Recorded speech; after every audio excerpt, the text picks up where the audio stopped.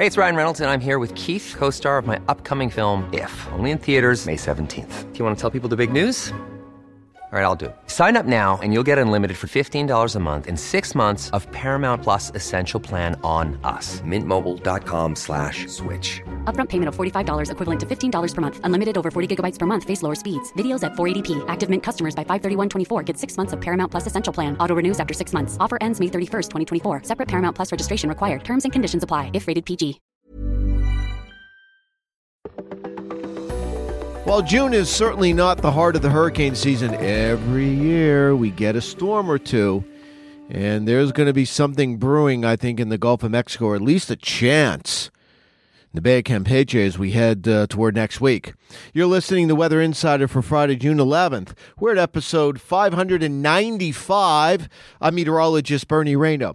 We're also going to keep an eye off the coast of North Carolina. There's going to be an area of showers and thunderstorms there. I don't think it's going to develop. Can't say it won't.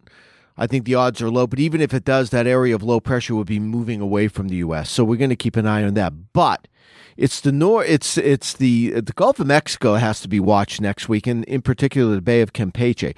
What's going on? We're starting to get what's called the gyre to form. What in the world is that? Well, it does happen. It happens when you get this interaction between the jet stream and the tropics. And what's going on? There's a little dip in the jet stream, a little trough across the Gulf of Mexico and in the southeastern United States. It's not strong. But what it's doing is it's producing a northwesterly wind on the southwestern flank of that trough across Mexico. At the same time, you have the prevailing easterlies across the Caribbean. So if you draw a westerly line, a wind coming in from the northwest with your left hand, then the right hand you do a southeasterly wind, and then move them.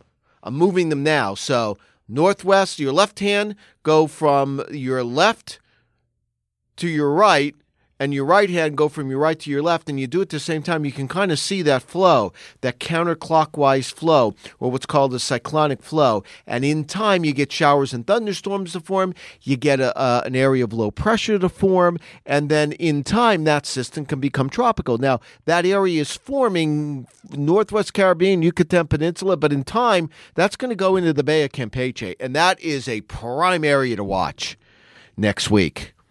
And with the trough starting to, with the big upper level ridge in the west and a weak trough coming into the northeast, that anything that would form may come toward the central Gulf Coast. So listen, it's very early in the game. I'm not even going to talk about where any systems would make landfall because we don't have a system. However, that is the area to watch as we head into next week. All right, so you want to make sure you have the AccuWeather app downloaded on your mobile device. You'll keep up to date on this all week, but, Bernie's a little worried. Now, it's early in the game. Lots of things can happen, but I think the potential's there. So you want to make sure you stay with us.